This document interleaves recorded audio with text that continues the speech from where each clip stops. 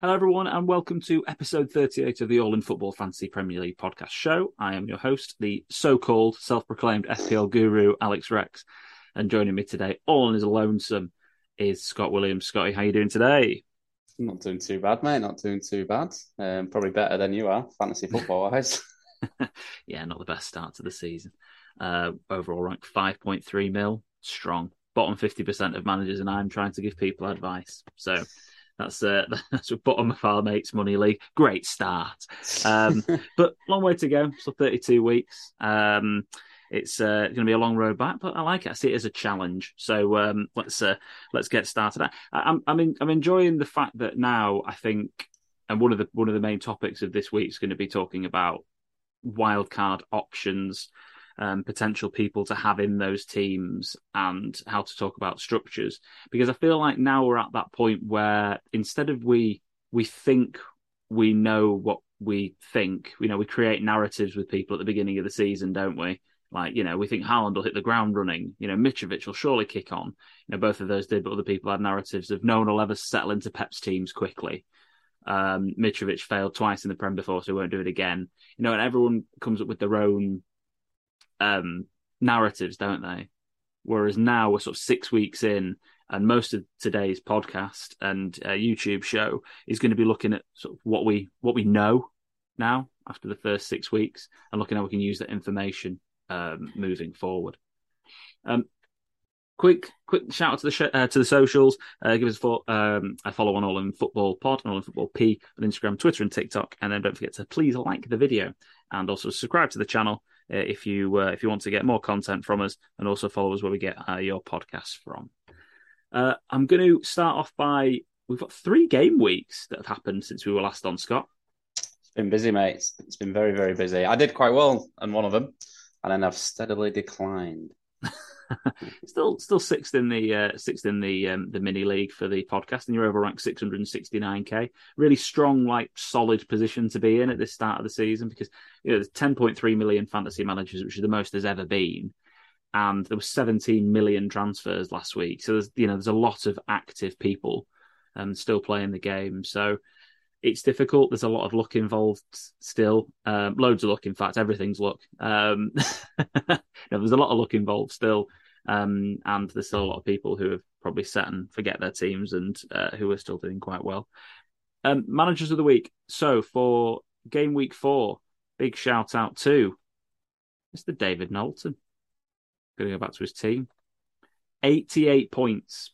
So well done, Dave. Congratulations for your first ever manager of the week. Shout out. Alisson in goal, Trent, Cody, Nico Williams, Cancelo, Salah, Ward-Prowse, Ødegaard, Saka, Haaland captain, and Jesus. The big thing there was Haaland captain.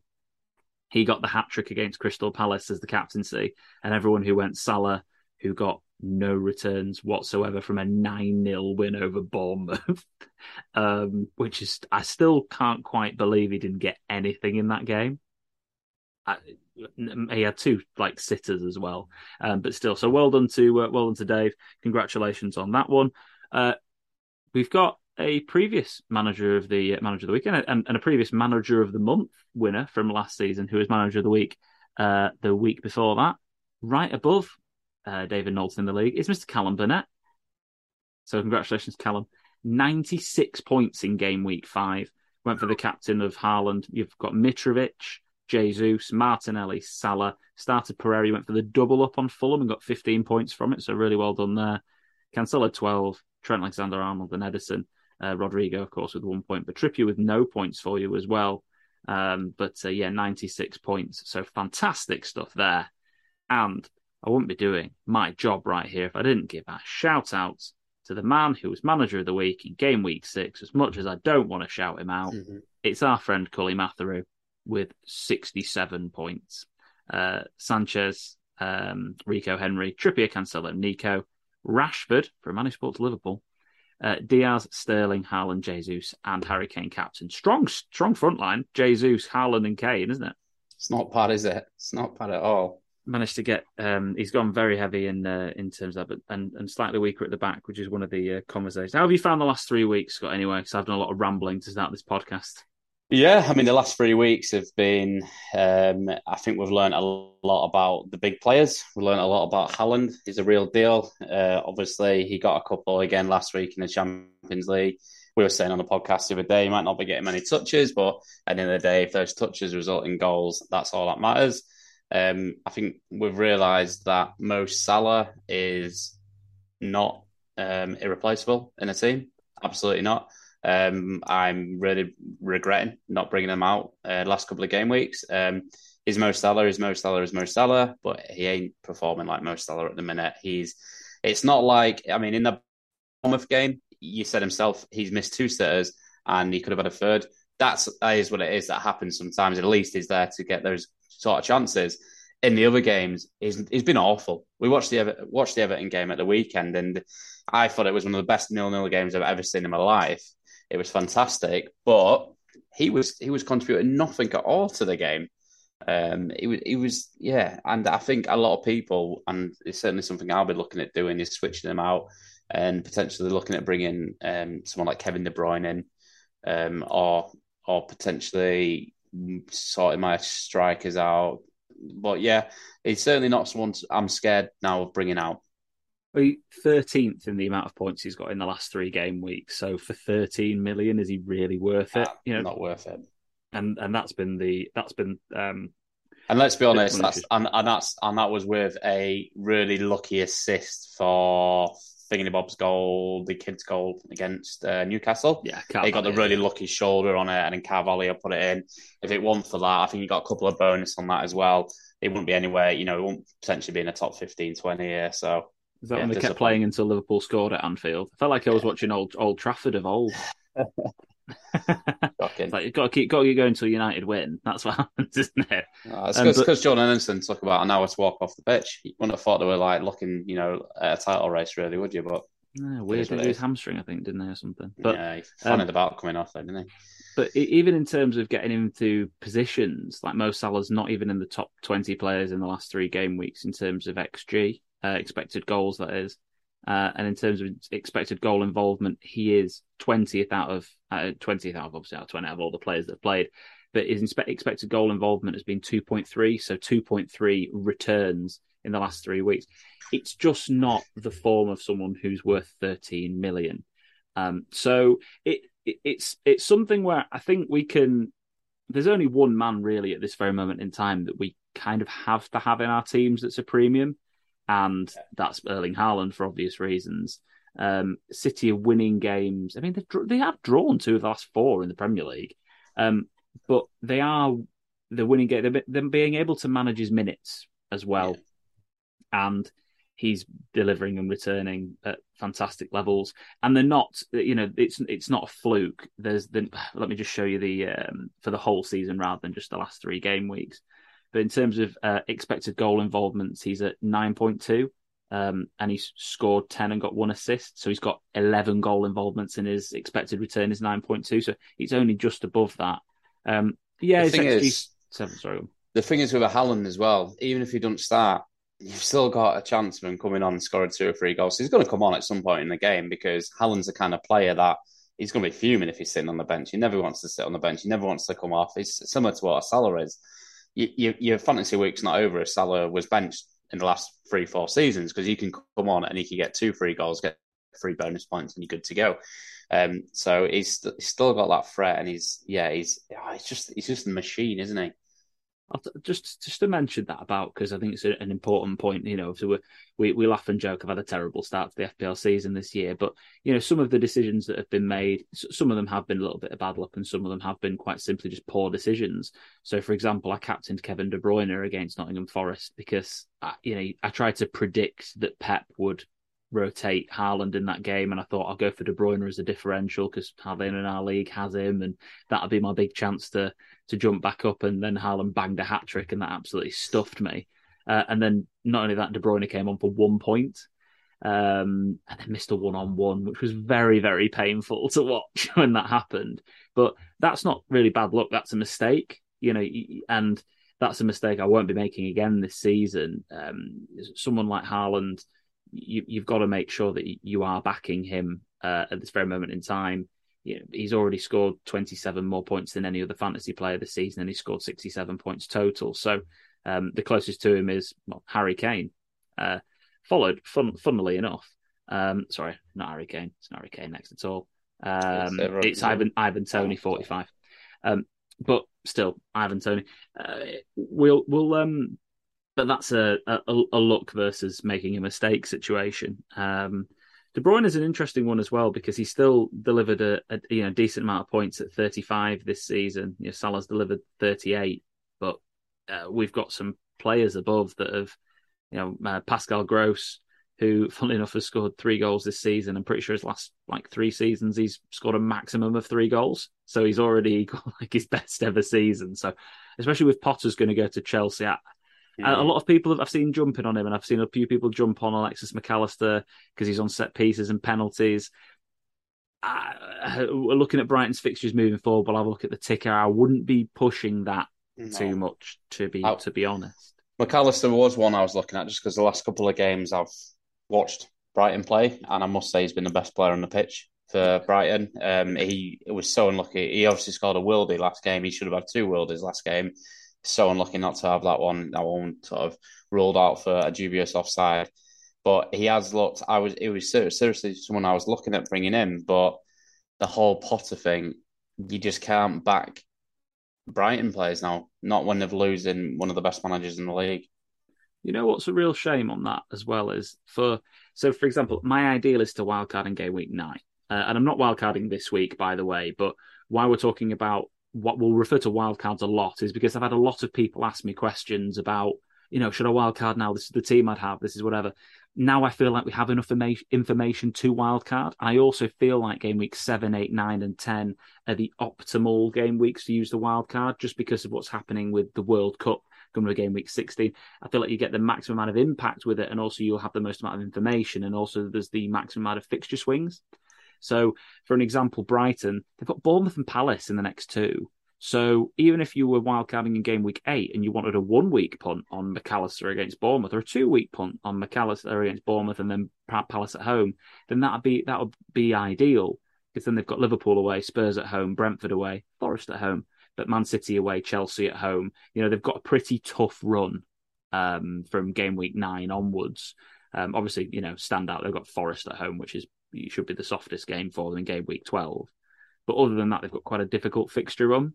So they would have been ideal for a sort of a 2-week punt, but no, I'm not too sure. What do you make of the whole Tuchel situation, Scotty? Briefly. Yeah, I mean, something had to give there, I think. Like I said, I think Tuchel is unlucky, but you're a Chelsea manager. You don't get time. You've never had time, whether it be Roman Abramovich or whether it be the new owner in the club. As soon as things start going sour, there's too much money involved. They can't afford. They've spent £250 million in a transfer window. They can't afford to be not challenging the Premier League, especially when them owners must be looking at Liverpool dropping points, Man City dropping points this early on, and thinking, how are we not sort of top 2 of that league? They've not necessarily had the hardest fixtures. They got pumped by one of the relegation favourites, Leeds, and they got absolutely played off the park.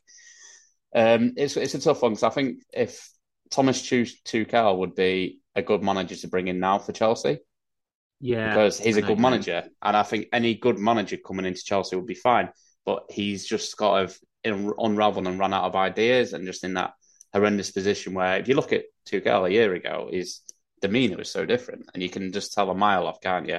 They need to freshen up. They've brought a lot of players in from what I've heard. They've not necessarily been his players. Obviously, a couple of players have come in because they, like Aubameyang, that have played under him at Dortmund previously. But Potter, I think, will make Chelsea quite an exciting team and should make them attacking assets very tasty looking forward. Because as much as the defence has been horrendous, as soon as they've spent 4.8 billion on it, attack has been pretty crap, hasn't it, for all the money they've spent on that?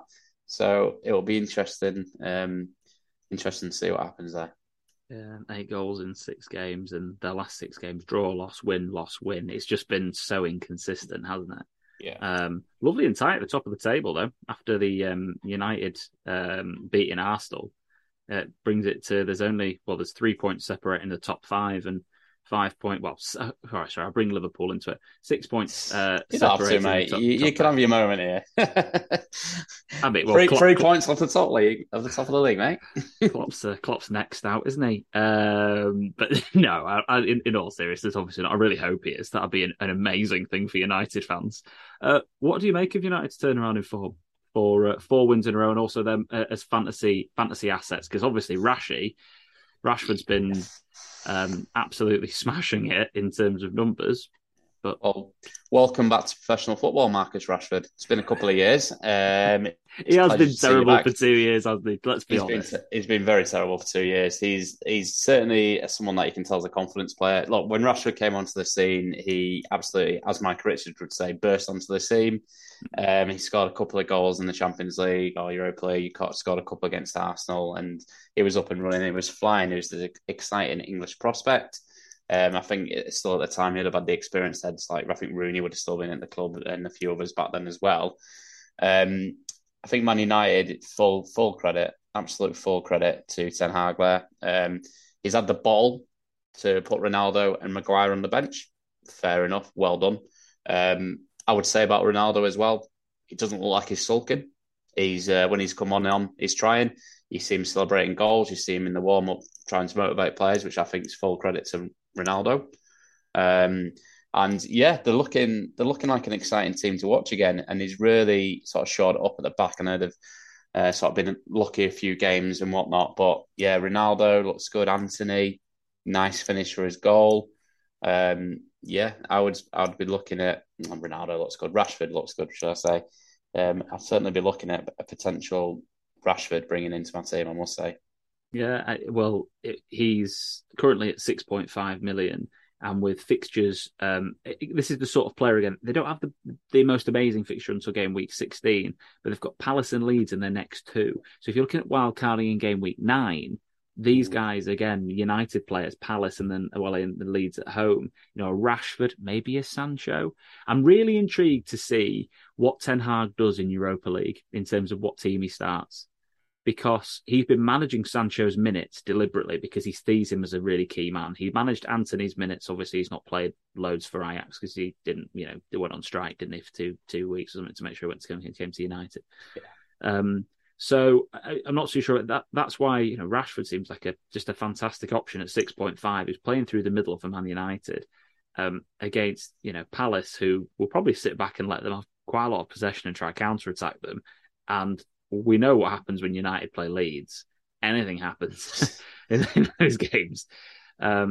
So I would look at United options for punts for the next 2 weeks. I was just having a quick look at the statistics, and in terms of expected goal involvement, top of the list is Bruno Fernandes, and he's actually above Marcus Rashford in terms of expected goal involvement. Rashford's had 3 goals and 2 assists so far this season. Bruno's only had 1 goal, 1 assist, so he's quite a long way underperformed his XGI. 9.8 is just a lot of money compared to 6.5. Yeah. That's the only thing. But Bruno, we all know, plays better when when Ronaldo doesn't play. Yeah. So if you wanted to go for a 2-week punt, I mean, Bruno's value is only going to go one way as well. I don't blame anybody for going for Bruno Fernandes. He's somebody that I'm considering for a 2-week punt because I think 0 players in our league have him.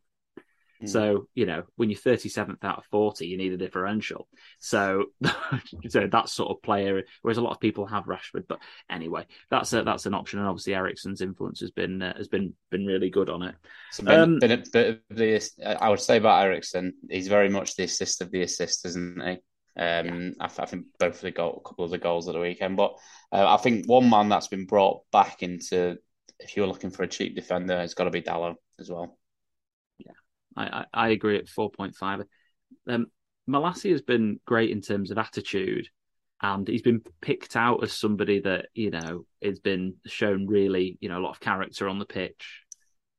He is so prone to a mistake, though. That's all I say is I've seen him dive in a couple of times when he shouldn't. He should have probably had a couple of yellow cards when he's got away with it. He's a touch erratic. So he's 4.4, Dalot's 4.5. Dalot's delivery is better. That's another thing I would say. So I'd go Dalot over Malacia even for the point one if you were trying to get back into trying to get into their defense. So done the last 3 weeks, and I wanted to talk a bit of research that I did prior to this podcast because I've seen so many content creators, and I've been flicking through a lot. And there was one in particular which I listened to on Fantasy Football Scout, and the guy called FPL Harry. He's really good at his FPL, and he's an account worth following. He's good on TikTok if you're a TikToker, in terms of his fantasy advice. But along with him and a few others, have been putting together structures for wildcard teams that have basically all been 5 at the backs or 4 at the backs. And my feeling from this year was that that's not really how it's gone. And obviously one of our big lessons that we learned last year was being adaptable quickly and early and getting on what is doing well quickly. It helps elevate your rank massively. And one of the big mistakes I made last year was not going to big at the back quick enough. So I had a look at, and for YouTube watchers, hopefully you can see this okay. It's if you're on your phone, it might be a little bit small.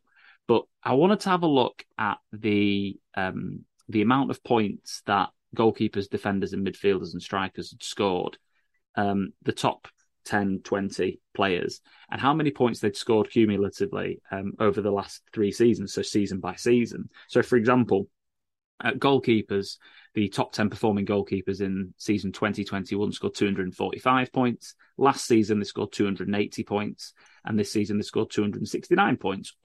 These are all for first 6 game weeks. So goalkeepers generally score within the same ballpark in terms of points. Defenders, however, 533 points in 2021. Last season, 614 points. And this season, 509. So we've seen a really quite substantial 15% drop off in the amount of points that defenders are getting this season compared to last season. And it's actually less than the season 2 seasons ago. And the amount of defenders that are in the top 20 Fantasy Premier League performing players this season is only 1, and that's João Cancelo. And it was 7 last season. It was 7 of the top 20 performing players in the first 6 game weeks were defenders last season. So we didn't jump on defenders quick enough this time, but I do feel like this season compared to others, midfielders seem to be outperforming everybody else generally. So on average, there was 9 players in the top 20 2 seasons ago. There was 9 again last season. There's been 11 this year. So we've seen midfielders take a step forward, and also strikers. We had this big conversation last year, didn't we? Strikers were terrible last year. They scored a cumulative total of 416 points over the first 6 weeks, and this year it's only been 438. But that's because this season we've seen the top 4 strikers, Mitrovic, Toney, Haaland, and Kane in particular, and Jesus as well, top 5, be far above the rest of them. So there's been 6 strikers in the top 20. So this is the summary: 2 goalkeepers, 1 defender, 11 midfielders, and 6 strikers in the top 20 performing players this year. So I don't know what your take on that is, Scotty, but for me personally, I want to try and learn a lesson from last year, and I might be taking a little bit of value actually out of the defense. I might still put a Cancelo in because he is the top performing defender. Let's not be silly about things. He's still the best. He's the only one in the top 20. But is it time to move away from a Trent? Should we look at James, Diaz, Van Dijk, Robertson? Really? What do you think?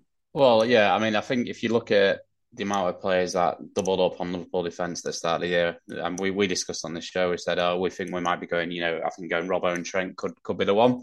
A lot of people did, and it's really not paid off for him at all this season. And I think that just proves sort of Liverpool as a whole not as good defensively.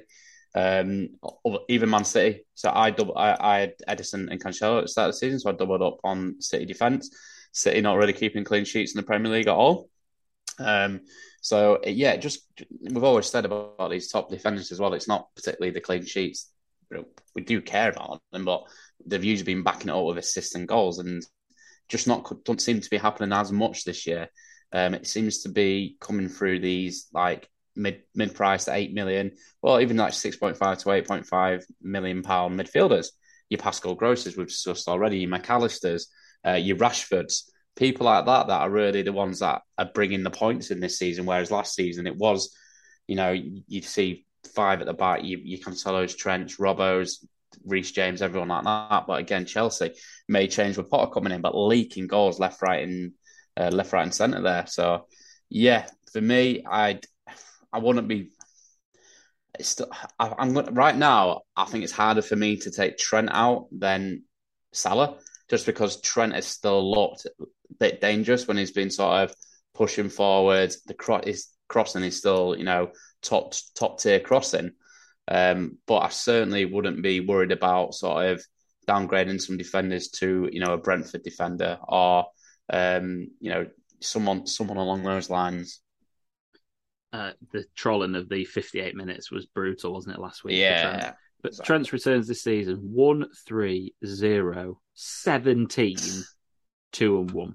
Yeah, and that's I don't know. It's just surprised me a little bit because I don't think he's nowhere near been good enough for me. But I think he's looked okay. Like a lot of things still a lot of stuff goes down that right hand side still. If you've got Salah down there chopping in, not really doing a lot, but a lot of it still seems to come from Trent and Cancelo's 7-11-0, 1-12 and 2. And that's one that I don't think's looked that good. Yeah, it's weird that, isn't it? They've had 3 clean sheets compared to 5 in their opening 6 last season. So they've had 3 this season, City. There's only been 1 less clean sheet kept this season than last season. They've just been a lot more spread out across people. So obviously these things are all subject to change. Yeah, I would say there's a person on there that I think's looked the best. Yeah, Reece James. I think it's the best going forward, without a shadow of a doubt. He's been putting himself in dangerous positions. First 3 out of 4 game weeks was quite good for him, and then obviously didn't play against Southampton because he was ill, and then the 1-point return against West Ham. But watching him last night in the Champions League, I thought he was the best player on the pitch for Chelsea. He's really good as well. With looks like Chilwell's coming back, and remember what them two were like when they were playing together. It'll be an interesting one who plays out Shaw, because obviously Potter knows Cucurella from Brighton, so that'll be an interesting one. I wanted to have a quick look at this. This is a graphic from Ben Crellin on Twitter, which he puts together, which is all the fixtures in it, and also they filter in the European fixtures as well. So they play Fulham at the weekend, Chelsea, and then they've got Red Bull Salzburg. That sounds about right. And then Liverpool, and then it's the international break. And then they've got Palace. Atletico Madrid? No? Is that those two? Who's ACM for them? AC Milan? AC Milan. That's the one. So they play AC Milan home, Wolves, and then AC Milan away. And then there are 3 league games. Then it's Salzburg and Dinamo Zagreb. They've got quite a decent run of fixtures, really, because, from game week 9 to game week 12, they've got Palace, Wolves, Villa and Brentford. So again, if I was wildcarding in game week 9, I'll have hopefully 2 weeks to see what Potter can do with them. If we're assuming Potter's going to take this job, by the way, it seems pretty nailed on according to Sky Sports, and they're not normally wrong with these things. Been waiting for a big job. It's come up. He's going to be taking it. Yeah, surely. So we'll have hopefully Fulham, Salzburg and Liverpool games to see who he picks and how he sets up. And then people who are looking to wildcard in game week 9, Palace, Wolves, Villa and Brentford, they're really good fixtures to probably jump on maybe a player like Sterling and James, maybe, something like that. Because remember, Raheem Sterling scored a lot of goals against bad teams. That's where he'll get his 20 goals this season. So those 4 weeks are where we should be looking to really jump on him as a player. I wouldn't be surprised if he got 1 or 2 against Fulham at the weekend, because you know what he's like. He better have been the shining light, but he won't be playing through the middle as much because I think Aubameyang's obviously. That's a weird signing to make, Aubameyang and then sack Tuchel. Do you not think? I found that really weird because he seems like the Tuchel signing. Yeah, it's just his attitude's horrendous, and it's like, well, okay, your attitude's horrendous, but you're coming to work under a manager that's managed you before. He knows how you work, knows how to get the best out of you. Then sack him. Potter's not the kind of person for me that's going to take any crap from anyone. I don't think he's going to come in starstruck any means. He's worked hard to get where he is, from Swedish football to Swansea to here. So I don't think he's going to have any loyalty when he comes in. It wouldn't surprise me. I mean, Aubameyang was awful. It was awful last night for the first half against Dynamo Zagreb. It wouldn't surprise me at all if we just see Aubameyang rotting on the bench. Yeah. And then going off to like China or something in January. Yeah, he's one of those players who go to China or Saudi, right? Let's be honest, just for maybe MLS. You never know. So all the graveyards for good footballers, though. Yeah. You can see how ridiculously tight the schedules are for the teams that are in Europe, by the way. Like, it's, there's a game every midweek now until the World Cup. So they're going to be really using the squads. So I thought it was interesting to have a look at the fixture ticker from game week 7 to 16 and have a look at the players who are not in Europe and also have really good fixtures on the fixture ticker. So Bournemouth wouldn't touch them with a barge pole still really at the moment, but, keep an eye on them. Have they got a new manager yet? No, it's still Gary O'Neill. Okay. So, Brighton, Newcastle next two, they're tough. So ignore them really for now. West Ham obviously are in Europe. Crystal Palace have the best fixtures out of all of the teams until the World Cup. So, Palace are a team to look at. If, for example, you have already wildcarded, and a lot of people have already, they're the sort of team which you could look at. Someone like Zaha he looks better this season than he has done in previous seasons. He looks like he's leveled up a little bit for me. And I'm one of his biggest critics, to be honest. I'm not a massive Zaha fan, but I think this season he's looked his best I've seen him play for a while. So I'd seriously be considering him. And they've got Man United, Brighton and Chelsea next three. So if you look into wildcard in game week 10, for an example, they're fantastic. Leeds, Leicester, Wolves, Everton, Southampton, West Ham and Nottingham Forest all the way up until the World Cup. I mean, they're amazing fixtures. So you could, if you were wildcarding again though in game week 9, I wouldn't be put off getting Zaha in anyway and, probably playing him against Chelsea at home. You never know. But then I'll have him in for the rest of that time. So he's someone I'm definitely looking at. Fulham, next on the fixture ticker. Again, they've got Chelsea next, so that's not easy. But then they've got Forest, Newcastle, again, not that easy. West Ham, Bournemouth, Villa, Leeds, Everton. And then they have City and United just before the World Cup. So they're tough last two games. But I'd be quite tempted to... because it's debatable for me whether I'm going to go a 3-4-3 on the wild card or a 3-5-2. And the thing that I like the most about going 3-4-3 is that I can kind of have Andreas Pereira as my fifth midfielder. I can have a playing fifth midfielder, whereas I think you can't really have a playing third striker. No, it's a tough one. It's difficult. If you're going to play five across midfield, that is, you can't play in third striker. You're kind of spending too much money on a player that might not even really feature for you. So Fulham, Mitrovic, one of the questions at the beginning of the season was, can he deliver? Can he do it? Yes.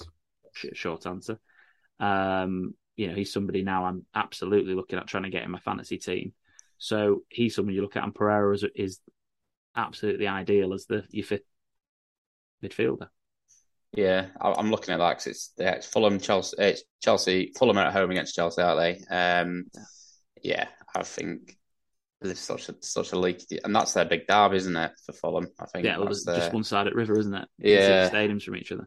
Yeah, so that's their big game. That crowd's going to be up for it. It's a tight crowd. It's a tight stadium. Mitrovic might get a couple of goals. He could easily get a red card, though, in that game. Yeah, you never know, do you? Honestly. Newcastle next on the list. Again, not in Europe. West Ham next, but then which is, again, fine, really, this season so far. I mean, they didn't look bad, and they were a VAR decision away from getting a draw against Chelsea, which was still a little bit mad, isn't it? Scandalous decision. I was going to say, we're going to disagree about this VAR call. Because I don't think we can No, we? definitely It's terrible. The ref was in the best place on the pitch to give that decision. Couldn't believe it. But Newcastle. One thing to note: we're going to see some interest. We're going to see a lot of stuff let go. I think this weekend on the back of last weekend. Yeah, I agree. A quick poll on that whilst I've got you. Did you think that Ødegaard fouled Ericsson? Because I'm obviously biased. So do you think he fouled him? Yeah. Oh, he did. Yeah. Yeah, I thought so too. And I was He went watching it straight through back. I him. was like, yeah, I was like, Um, surely this is a foul. even But obviously, Tom, even Tom said he fouled him. So. did he? Okay, right. Well, even the Leeds fan said, okay, I'm all right with that. Um, so yeah, Newcastle next up, West Ham, Bournemouth, Fulham, Brentford. They've got Man United away and Tottenham away thrown into the mix. But again, they've got good fixtures. You know, when you look at players from Newcastle, Trippier, obviously a fantastic option, seems to be doing really well, his set pieces, etc. Waiting for someone like Bruno Guimaraes to come back from fitness and keep an eye on him, of course. So Maximan as a punt, but he is very injury prone. I really like the look of Isak. Yeah, he looks the real deal, doesn't he? And Wilson won't get his place back, or they might play him together if he does come back, because Wilson is just. I really like Callum Wilson as a player. He's just always injured. I know. Got my fantasy draft. It was such a good start to the season, and it's just that I think they'll play him together. I think Wilson's too good a player. He's not. Yes. He's going to play him together. I do agree, actually, I've got to say. So we might see Isak drop a touch deeper in that sense, but I think he's a fantastic differential to get on if you're going to do that. So I'm looking at these players in a wild card because I think they're a really good blend. Leicester, I'd be really interested. I mean, Brendan looks done, doesn't he? I mean, he's come out and criticised not getting any money, and that was Scotty Parker's final nail, wasn't it? And I think it's come out today that Leicester have lost the most money this year. They're 140 million down, wasn't it? Yeah, bit of a financial mess apparently at the minute, which, they're an absolute wedge club. So I don't know what's going on there. Something's not being run right, is it? No. And I feel like that's going to mean, a sale of Maddison or whatever. I feel like Maddison right now as a player is playing for his England spot and playing for a January move. I think he's playing both of those. And I really like him as a player. I think he's someone who looks good. It was, apart from last game when he gave the ball away for a goal. That's a big game. He looked like he was about to cry when he did that. Yeah. Well, if Leicester lose at home to Villa, bye Brendan, I think, on that one.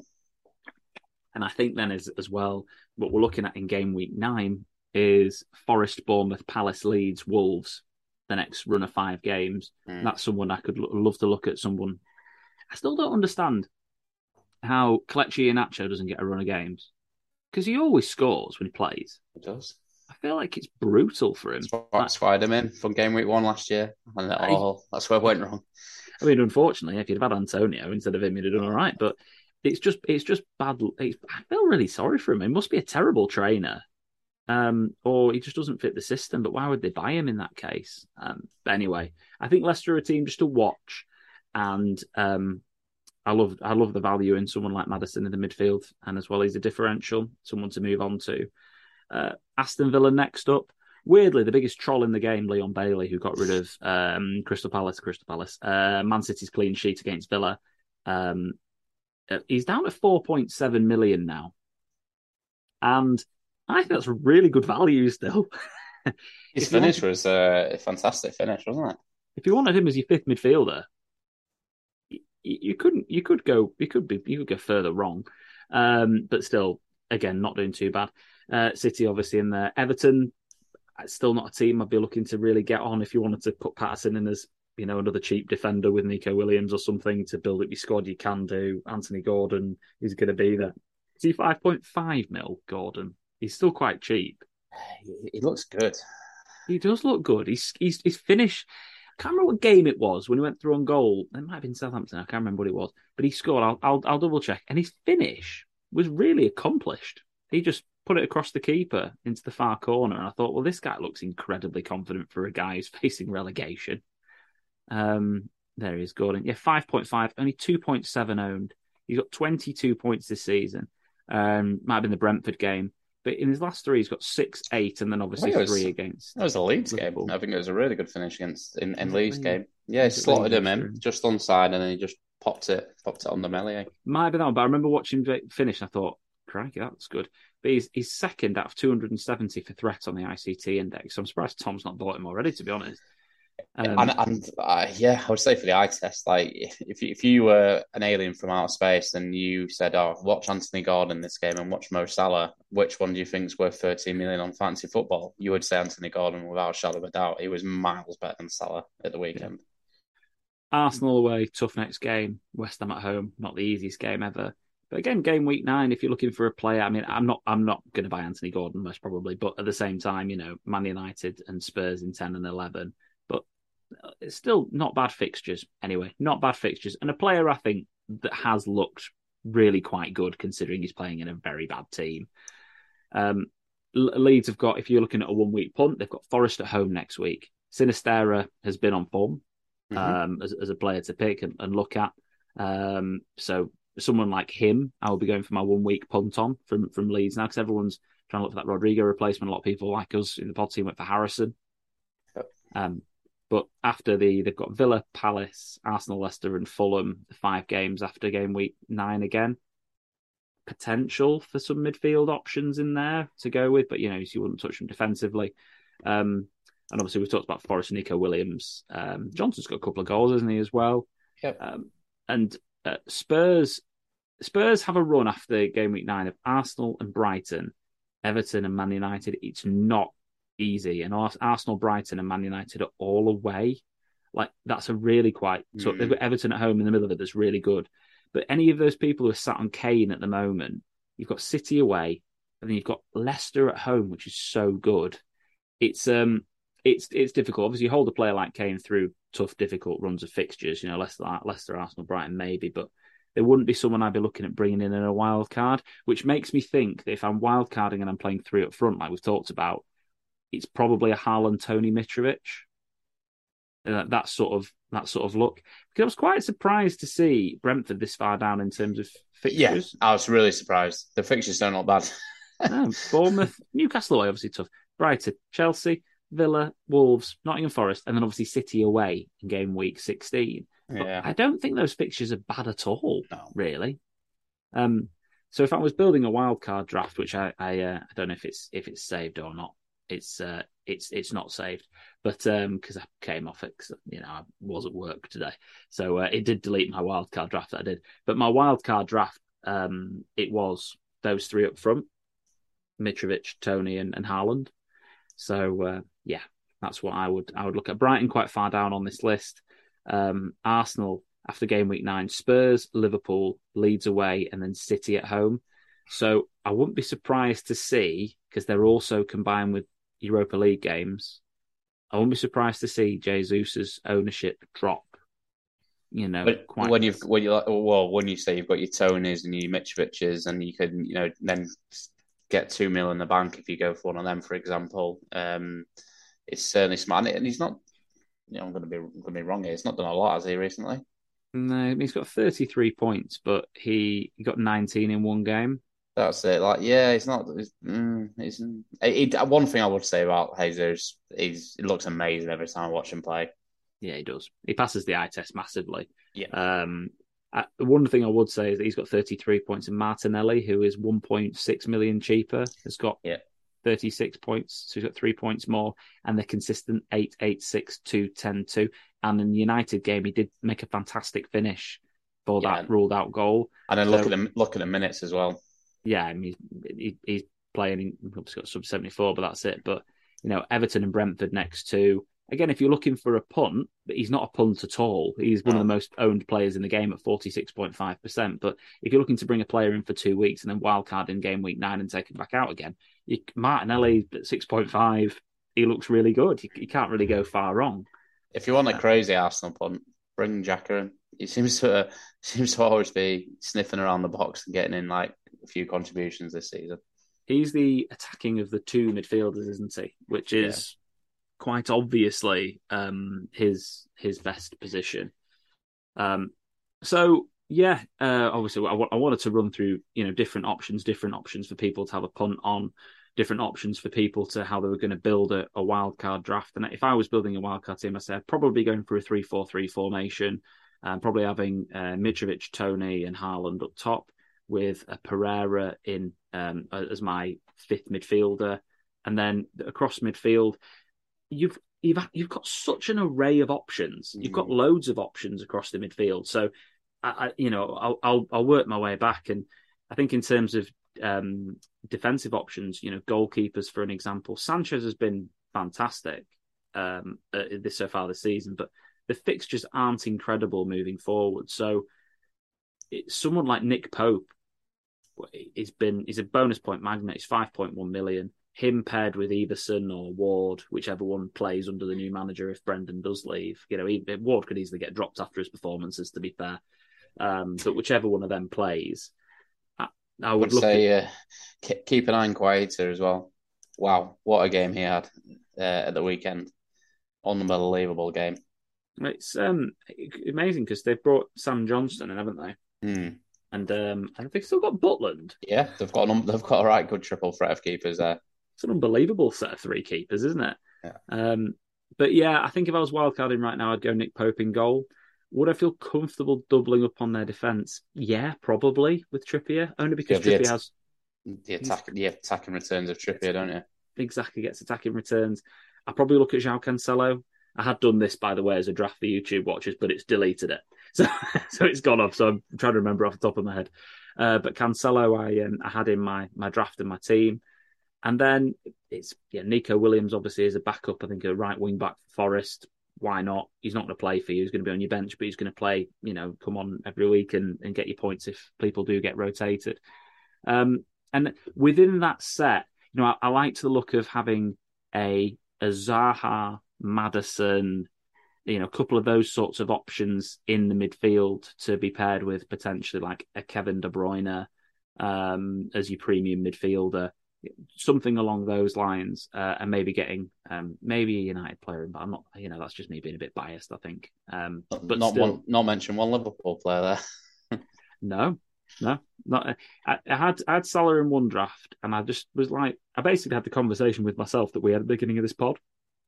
Yeah, I'm like, it's just not worth 13 million quid. But I still want a premium midfielder in case he goes nuts, and I want a team structure because he's got it in him. He obviously, we know he has. But I still want a premium midfielder. But I did look at the option of having just going with Sterling in a wildcard draft, and that being my premium midfielder at 10 million, and then being able to spread the money between Maddison, Zaha, and then one other. Just anyway, but I think we've got loads of options in midfield, and that's where you're going to be able to differentiate your teams. I think we're all going to have at least two of the big 4-5 strikers. And I think if everyone's going to have Cancelo, because they pretty much are, I don't have him at the moment. I got rid of him. Wish I got rid of Trent instead, but obviously I don't because he got 17 points against Bournemouth. But it's that's the blend. What are your thoughts, Scott? Because I'm rambling now. What do you think? No, I can't really disagree with anything you've said there. I agree with it. You've got to go with what's going on this season and not really worry about what's happened previously. Last season, big at the back was good. It's not at the minute. It might be later on in the season. It's not right now. Salah was good for the last 5 years. He's not right now. So, and also, if you're worried about sort of going away from him, you're not going to be the only one going away from him. I know people in the podcast league, many people have already gone away from him. We had the hindsight, didn't we, to start the year, not to have him in the podcast league, the podcast league. It's not gone great other than that, but yeah. Well, we were lucky with the Bowen situation and stuff. That's been our biggest problem, I think. Let's be honest. It's we've been unlucky. Our punts didn't pay off, but actually the people we left out did.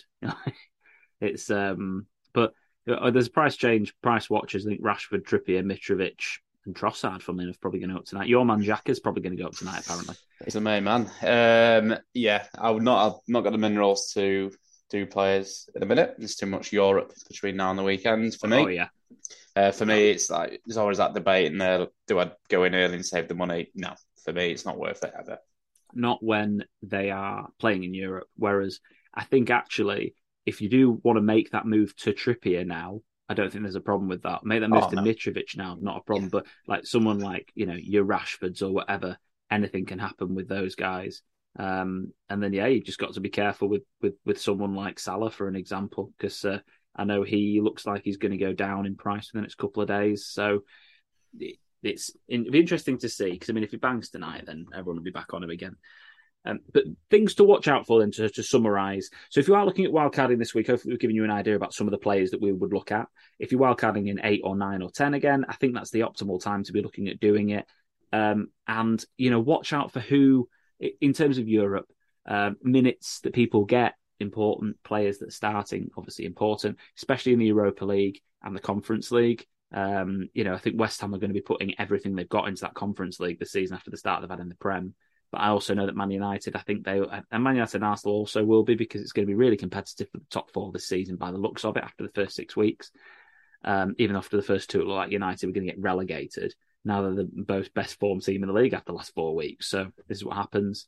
And then, look out for the management changes at Chelsea, look out for the management changes at Leicester, Bournemouth, and of course, potentially Brighton, and have a look at who plays and who doesn't.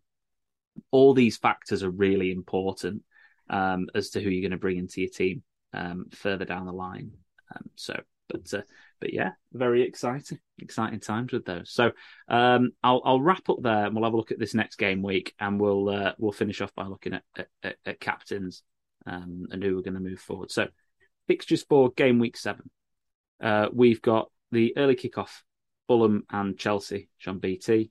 Bournemouth, Brighton, Leicester, Villa, Liverpool at home to Wolves, Southampton, Brentford, City, Spurs, Arsenal, Everton, West Ham, Newcastle, Palace, Man United, and then Monday Night Football, Leeds versus Forest.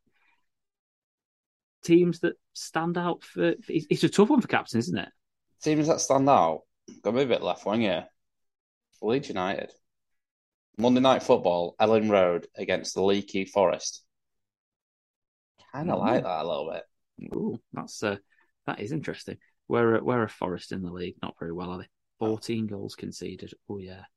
And Leeds with the 10 scored. I never back that. Ellen Road in the Monday night. I would pretty much always back Leeds United to win that game. I think Tom is 100% captaining Sinistera this week. It was no minerals. And all you Leeds fans listening, yeah, Scott's calling you out here. Got to go for it. They're not going to though. There's going to be a few bottlers that are going to go sell at home to Wolves. But and Wolves will get the most clean sheets this season, I think, or they've conceded the least amount of goals this season. I'll just double check that. I will say, Alex, is they've been boring this season, which indicates they've probably not scored or not conceded many. Yeah, scored 3, conceded 4. I mean, what an absolute dull team they are. Yeah, everyone's going to go Haaland because you can't not go him. They're playing Spurs at home. Spurs are amazing, but it's Haaland. I think this week is a week where I will be looking at someone like a Martinelli or a Jesus at home to Everton. Or I'll be bringing in a United player as one of my 2-week punts, and sticking the armband on Bruno or Rashford or Sancho or something. Because famous last words. I hope you're ready for this. You're going to soundbite this and quote it. I don't think that Haaland can hurt me too much this week if I don't captain him, because I do own him. I don't feel like it's a hat-trick game. And there's the quote. Interesting. Yeah, it's not an easy decision this week at all. No. No, but he's the informed player. He's the best player in the league at the moment, and he's scoring loads of goals. And they're playing Spurs. It's just that sort of game where, I think last season didn't Spurs beat City twice? It did. It was really weird. I think didn't City lose to Palace, Spurs, and Southampton or something weird? But then they beat everybody. They drew with Liverpool or something. But anyway, yeah, I think captaincy is interesting. Jesus and Martinelli, going for a United player, Leeds player, Haaland. There'll be a lot of different captains this week outside of Haaland. So I think it's an exciting one. I think it's one of the more interesting ones. Deadline Saturday the 10th of September, Saturday at 11 a.m. And then just a quick heads up, would definitely endeavour to get a podcast out next week, because I think it's that interesting time of the season to do so. And 2 Friday night games. What's that about? This is what I'm saying. It's 2 Friday night games. So the Friday deadline at 6:30 on Friday the 16th of September. So I get caught out by the Friday deadline. Villa, Southampton, and then Forest are playing Fulham at 8 o'clock and not on TV on a Friday. Horrendous. That must be on TV in Saudi Arabia or something. There must have an agreement. What is that about? It's a weird game, isn't it? What a weird game to televise, but not televise, but have on a Friday. There's got to be something going on in Nottingham City Centre or something over that weekend. They've had to move it for security. Yeah, maybe something like that. It's pride for Steve Cooper. He'll get his big job next as well, right? The lad, to be fair, at some point. Probably go to Brighton. Who knows? Seems like a natural progression. So, yes, just a heads up that's that Friday deadline in case we don't get a pod out, which I'm sure we'll try our best to do. But just a heads up, game week 8. And there's some pretty interesting fixtures in there. But like City playing Wolves, but Man U play Leeds, and then they finish off with Chelsea, Liverpool. That's before the international break. But the uproar coming from Leeds fans that's not going to be on TV. It's going to be brilliant. Man U Leeds, not on telly. What a joke! I'm annoyed about it because I'd love to watch it. Be a proper fan, Alan, go to Old Trafford, I suppose. But thanks ever so much to everybody for tuning in this week. I really appreciate it, and I hope you've enjoyed the podcast. I hope we've covered off and covered off everything you've wanted to know and give you some things to think about.